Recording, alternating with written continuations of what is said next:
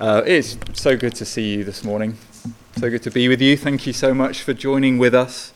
As Pete said, as Pete prayed, in fact, I want to address one of our biggest and most common fears this morning. And it's from a verse that I really feel like God has been laying and pressing on my heart for some weeks.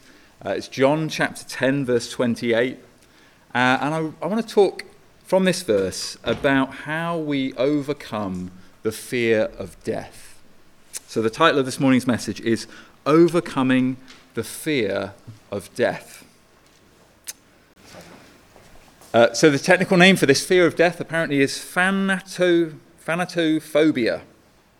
I thought about giving that as the title of this morning's message, but I thought no, because you'd struggle to spell it. I struggle to say it, but thanatophobia is the technical name given to the fear of dying. And there are phobias of every kind, of course. The world is full of things that we might fear and worry about and be afraid of.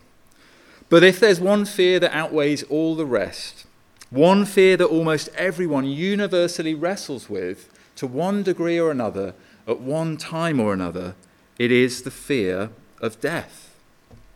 And it's no wonder, is it, that so many people fear it. It is the great, unavoidable end that awaits us all. There's nothing we can do in our own power to escape it, even if we might find ways to temporarily delay it. It is potentially the most paralyzing and inescapable of all fears. The question is, and I promise this is going to get more encouraging, starting on a low, but the question is, how can we fight such an overwhelming fear as death? Such an overwhelming fear as the fear of death. Well, the internet, as you'd expect, is full of suggestions. One article I found this week was titled 7 Steps to Overcoming Your Fear of Death. And here is what it recommended. First of all, seek help from a professional. Secondly, try therapy and breathing techniques. Thirdly, explore spirituality. Fourthly, explore philosophy. Fifthly, make death a part of your life by accepting that death is natural and good, which it isn't. Prepare for your death by writing a will and planning your memorial service, or finally, focus on wellness. And I think there must be some kind of deep irony in that. Ultimately, the concluding advice given in the article was this: death is an aspect of life and can't be avoided. By understanding that it's inevitable and it will happen to every single person that you know at some point too, you'll realize that you're not alone and hopefully find reassurance that way. Now, I don't know about you, I don't find that very reassuring. To find reassurance in the fact that death is inevitable and that you're not alone because everyone else around you is going to die too, I don't think that works. But if that's the only help that's on offer, then I guess that will have to do. Or there is another option, of course. We could instead listen to the words and the promises of the only person who not only claimed but proved himself able to overcome and defeat death. To overcome and defeat even our death. You see, I understand the desperate grasping for hope that people are looking for in the world as they face the bleakness, the prospect of their own death. I don't share those things from the article so that we would laugh at them, but to stir our hearts with sympathy towards all those people who are desperately scared, fearful of death, and who don't know that there is a way to truly overcome this fear of death. There is a way to even overcome death itself. What so many people don't know is Jesus. They don't know that he is the answer. They don't know that Jesus came not only to actually rescue people from the shackles of sin and death, but also to liberate us from the fear of death too. As it says in Hebrews 2 verse 15, he died in order to free those who all their lives were held in slavery by their fear of death. And perhaps you feel like all your life you have, to one degree or another, to some measure, been in slavery to the fear of death. Perhaps that's because you're not yet a Christian and you haven't yet understood that Jesus came to defeat death itself for those who put their hope and trust in him. And if you don't yet know or fully understand how he did that, we are eager to share with you the good news. And I want to do that through what I'm going to say this morning. But perhaps you are already a Christian. I know many of us are. You do know what Christ has done for you. You have asked him to be your Saviour from sin and death.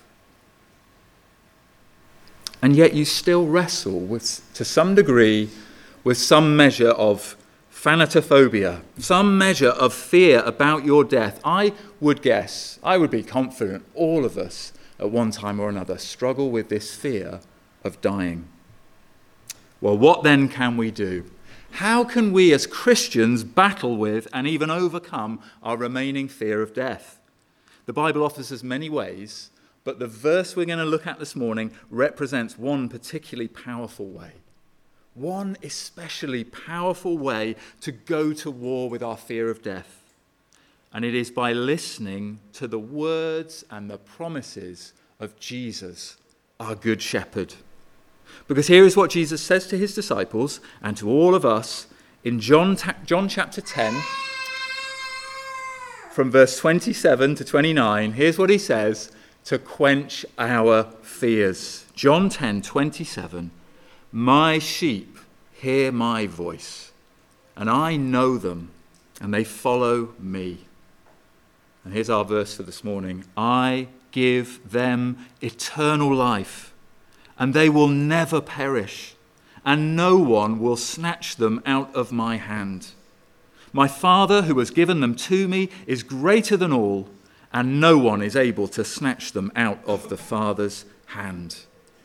Here in these three verses, and especially in verse 28, are two divinely inspired, fear-crushing promises. The promise, first of all, of eternal life, and the promise, second of all, of eternal security. These are going to be our headings for this morning. These are just some of the promises Jesus makes to free us from being enslaved to the fear of death. So let's look at each of these two in turn. First of all, the promise of eternal life. The promise of eternal life. Look again at Jesus' words here at the beginning of verse 28. He's saying, I give them, I give my sheep, I give those who follow me, I give them eternal life. And the first word of comfort here for all who fear death is this word eternal. I give them eternal life. Because what is one of the greatest fears that we have about our death? It's the fear of no longer being alive, of being dead, of being gone, of no longer existing. Death is the final end, is what so many people think. The last curtain behind which absolute nothingness awaits us. But what Jesus is promising to us here, to every single person who follows him, is eternal life. Eternal life. Eternal means, by definition, that once you have it, your life will never end. You'll never lose it. Granted, as Christians, we will still have to physically die, but that death won't really be like death when it comes, because nothing can get in the way of you and I being eternally alive. And in fact, as we know, even our physical death, the death of our bodies, will only be temporary. So powerful is this gift that Jesus gives of everlasting life, of a life that lasts forever. So that word eternal is a good starting point, a good start in putting to rest our fear of death. But let me address another fear many of us sometimes entertain about death, and I've felt this fear. I hope some of you have too, or you're going to think I'm very strange. It's one that I wrestle with at times. The fear of eternal life. The fear of eternal life. Sometimes some of us get freaked out by the idea of living forever. Maybe even almost as much as we do about the idea of not living forever. But here's where this word life is so important. Because what Jesus is promising us here is not just eternal existence. He doesn't just say, I give them eternal existence. Dreary, never-ending, eternal existence would in itself be a hellish thing. There's no wonder our souls recoil at the idea of it. If that is what we imagine eternal life will be like, dreary, unending existence. But Jesus does not promise something so vague and unsatisfying as mere eternal existence. The life Jesus offers, and you see it especially throughout John's Gospel, is very specific and special and spectacularly good. It is first of all a life that satisfies our deepest hunger and thirst. And so Jesus says in John 6:35, I am the bread of life. Whoever comes to me shall not hunger, and whoever believes in me shall never thirst. Secondly, it's a life that brings us out of the dark shadow of sin forever. John 8 verse 12, I am the light of the world. Whoever follows me will not walk in darkness, but will have the light of life. Thirdly, it's a life that begins now and continues on into eternity. John 5:24, Jesus says, truly, truly, truly, truly, I say to you, whoever hears my word and believes him who sent me has eternal life. He does not come into judgment, but has passed from death to life. And then John 11, Jesus said, I am the resurrection and the life. Whoever believes in me, though he die, yet shall he live. And everyone who lives and believes in me shall never die.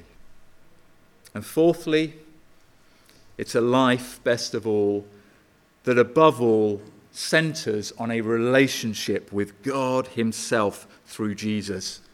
So John 17 verse 3, Jesus says, this is eternal life. Here is what it looks like. He says, that they know you, the only true God, and Jesus Christ whom you have sent. This is the unending, eternal life that Jesus promises us, knowing and being with God forever. Just as fish were made to live in the water and penguins in the snow, we were made to live with God. And as much as we might still rebel or have rebelled against him, as far away as we might try to run from him, every fibre of our being yearns and longs and aches to be with him, to be back with him. We were made to find all rest and joy and happiness and peace with him. He's our natural habitat. He's the place, the home, the person that we were made for. And that's why the message of Christianity, the message of the gospel, is such good news.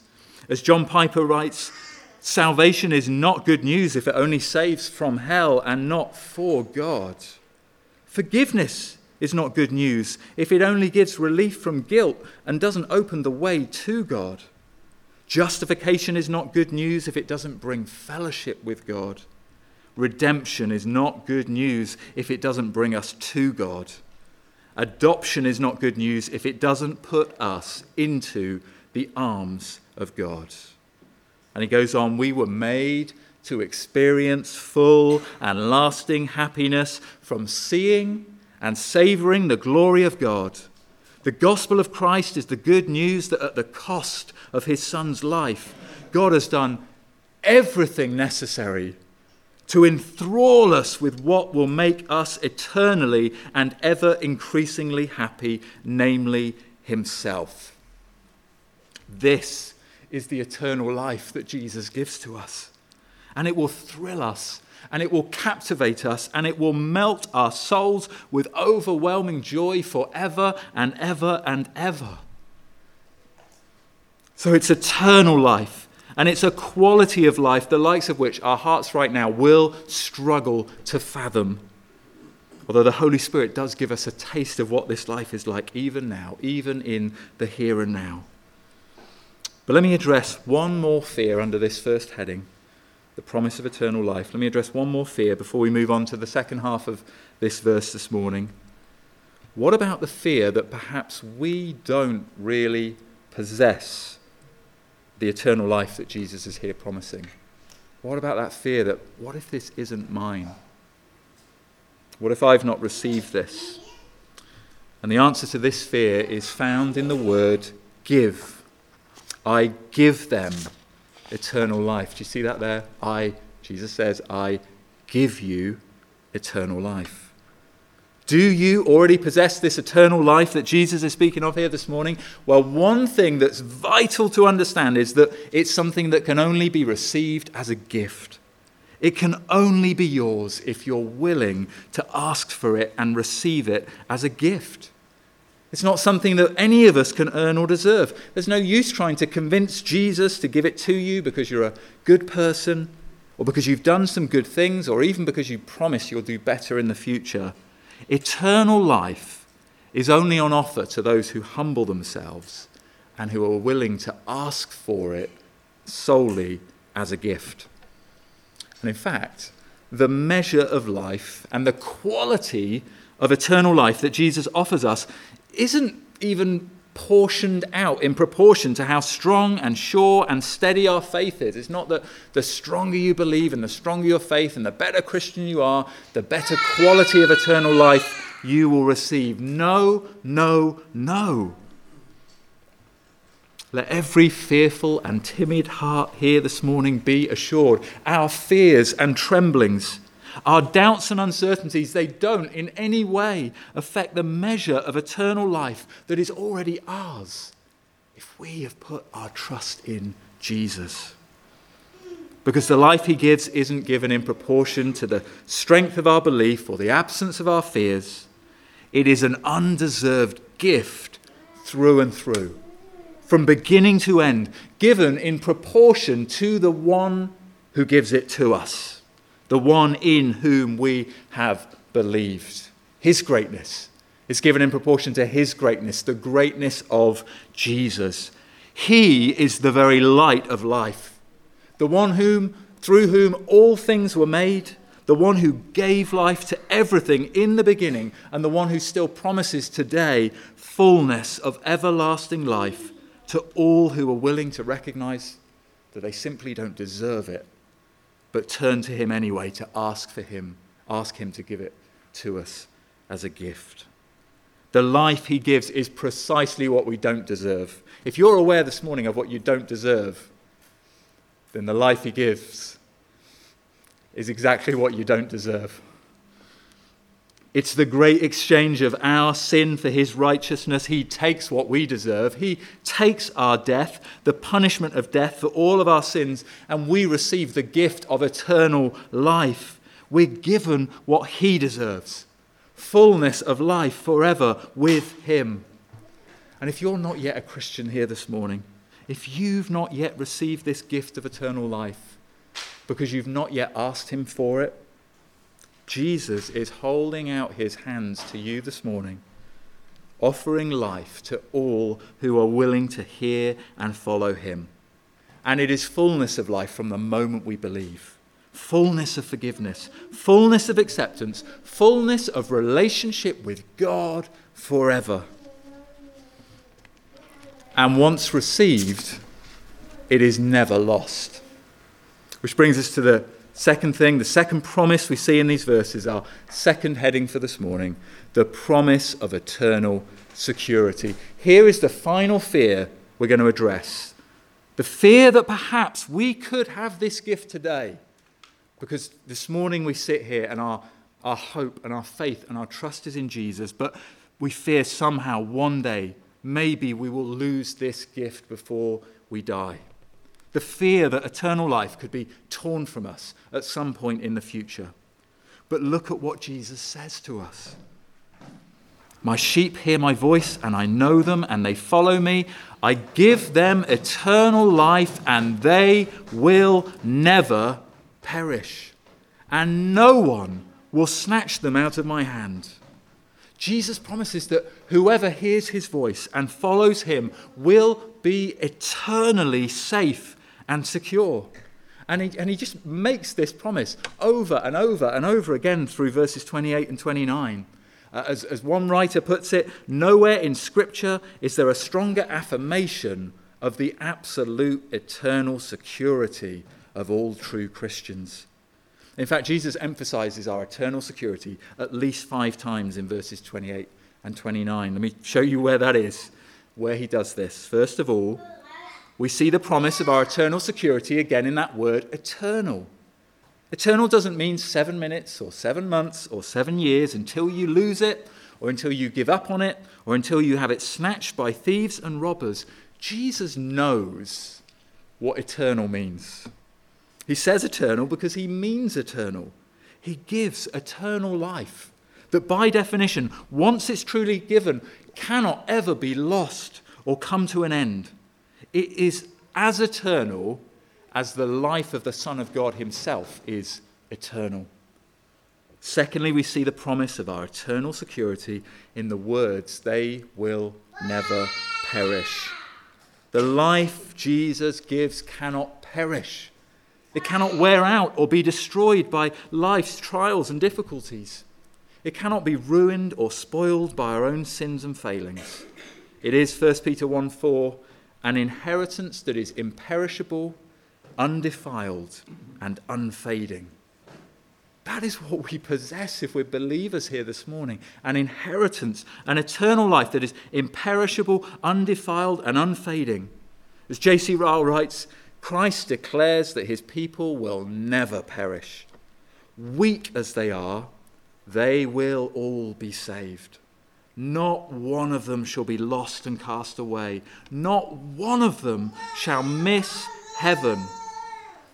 If they err, they shall be brought back. If they fall, they shall be raised. The enemies of their soul may be strong and mighty, but their Saviour is mightier still. Christian, brothers and sisters here this morning, you will never perish. Thirdly, we see the promise of our eternal security in those words that no one will snatch them out of my hand. Christ himself is our protector. You're not the protector of your faith. Christ is your protector. We are in his hands. And just think for a moment, if you've ever been given something truly priceless or precious to hold, conjure something up in your mind. If you've ever been given something really precious to hold, you'll know how immediately, with such a weight of responsibility, your hands start to shake, your legs turn to jelly, suddenly you're tripping over every obstacle and it's all going wrong. But Jesus has taken our salvation, our eternal life, into his mighty and unshakable hands. His hands do not shake when he holds one of the most precious things of all, your soul, your life, your eternal future with him. He holds us in his hand, and no one and nothing is powerful enough to snatch us away. Not sin, not suffering, not the devil himself and all his angels could ever prise apart his hand and snatch us from his grasp. Our shepherd holds on, and he will not let us go. There is no one who can steal us from the hand of God and the hand of his Son. Fourthly, we see the promise. Don't you love how this just keeps going? We see the promise of our eternal security in the words, my Father has given them to me. Listen to the words of Spurgeon. Will the Lord Christ lose what his Father gave him? You know how people say, I hope that if a burglar takes anything from my house, he will not take that cup, which is an heirloom. My Father gave it to me. If a man has to defend his property, he would be sure to take care of that which was a very special gift, given in his honor as a memorial of a great work. So is it with our Lord Jesus. He values that which his Father gave him. I delight in the thought. I picture my blessed Lord looking at each one of his believing people and saying, my Father gave you to me. That poor woman, that struggling young man, that decrepit old lady, that man who is half-starved but who loves his Lord, Jesus says of each one, my Father gave this soul to me. And he cannot lose what his Father gave him. he would die again sooner than he would lose them. Christ would die again sooner than he would lose you. Finally, and in case all of that is not already enough, we see the promise of our eternal security in the words, "No one is able to snatch them out of my Father's hand." Jesus says to us, "Do you see my Father? He puts his hand over mine." There now, you are inside two omnipotent hands, guarded by the power of my Father. Our final salvation is as certain as the power of God is invincible. Our life is already hidden with Christ in God. Those who have flown to Christ for refuge need never fear being lost again. Every believer is infinitely secure. The Father and the Son jointly guarantee it, and they swear to it together. In John 6, verse 39, Jesus says, This is the will of him who sent me, that of all that he has given me, I lose nothing, but raise it up on the last day. For this is the will of my Father, that everyone who beholds the Son and believes in him will have eternal life, and I myself will raise him up on the last day. If your trust is in Jesus this morning, even the smallest trust, the smallest, most fragile faith, you will be raised up by Christ himself on the last day. Have no fear of that. When you one day breathe your final breath and die, it will not be on you to raise yourself. It won't rest on the strength of your faith at that moment as you breathe your dying breath to raise yourself up. Jesus promises that he will be there with you. And in that moment, he will take you by the hand and he will raise you himself to everlasting life and fullness of joy forevermore. So what then about our fear of death? Honestly, we perhaps won't ever be fully free of it until we've passed through it ourselves and seen finally with our own eyes what awaits us on the other side.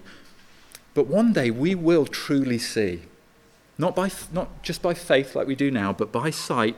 We will see one day what we'll then realize should have completely banished all of our fears long, long ago. We will see that the victory of our Saviour, that the Good Shepherd's laying down of his life for his sheep, has transformed death, our old enemy, into the best of all doorways. A doorway into a place where we will experience a life of unimaginable joy and happiness in the presence of our God and his people forever. Until that time, let's trust him. He has given us eternal life. You and I will never perish, and nothing can snatch us from his hand. And he will be with you on the day that you die. He will give you special grace and peace on that day. And on that day, he will remove forever every one of our remaining fears. He will on that day fulfill our deepest longing to be home. And if you are here this morning listening, you're not yet a Christian, let me just ask you, where else will you go to find what Jesus offers? After a large group of people turned away from Jesus, he asked those who remained, "Do you want to go away as well?" Simon Peter answered him, "Lord, to whom shall we go?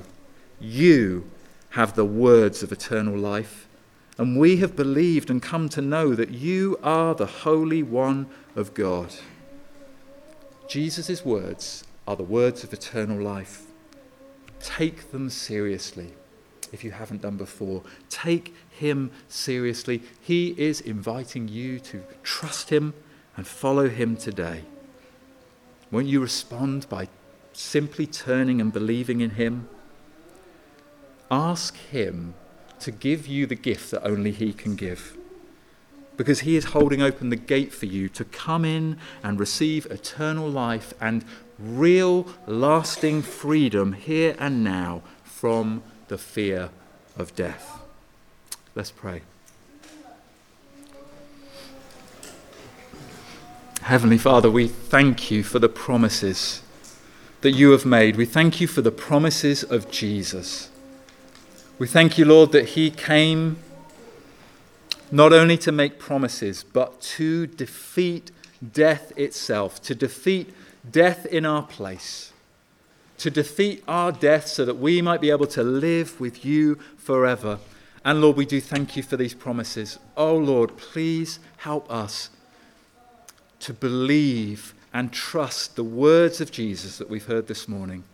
Lord, we pray that you would shrink what fear of death remains in us as we look to Jesus, not as we try to stir up strength and courage in ourselves to be the kind of person who doesn't worry about death, but Lord, as we, in our weakness, look to Jesus and see that he is altogether able and capable and sufficient to hold us secure and lead us into life everlasting forever with you. We pray this and we praise you in Jesus' name. Amen.